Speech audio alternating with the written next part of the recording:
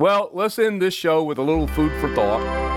Busting myths about the value of food and creating food security, seeing food insecurity as a problem of our own making and owning it, and attempting to understand the trauma that food insecurity infuses into a family are three of the most important programs we produced this year.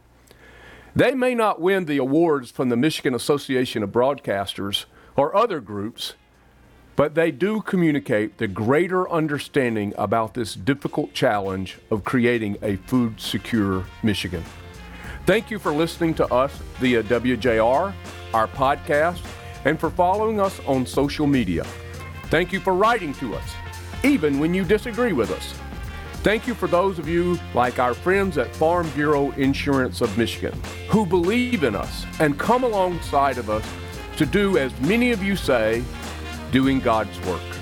We are humbled and thankful at the same time. Remember to thank a farmer, check on your neighbor, and in the meantime, we will continue to put and keep food first, folks. Food first. Food First Michigan, presented by Farm Bureau Insurance of Michigan and by the Food Bank Council of Michigan, creating a food secure state.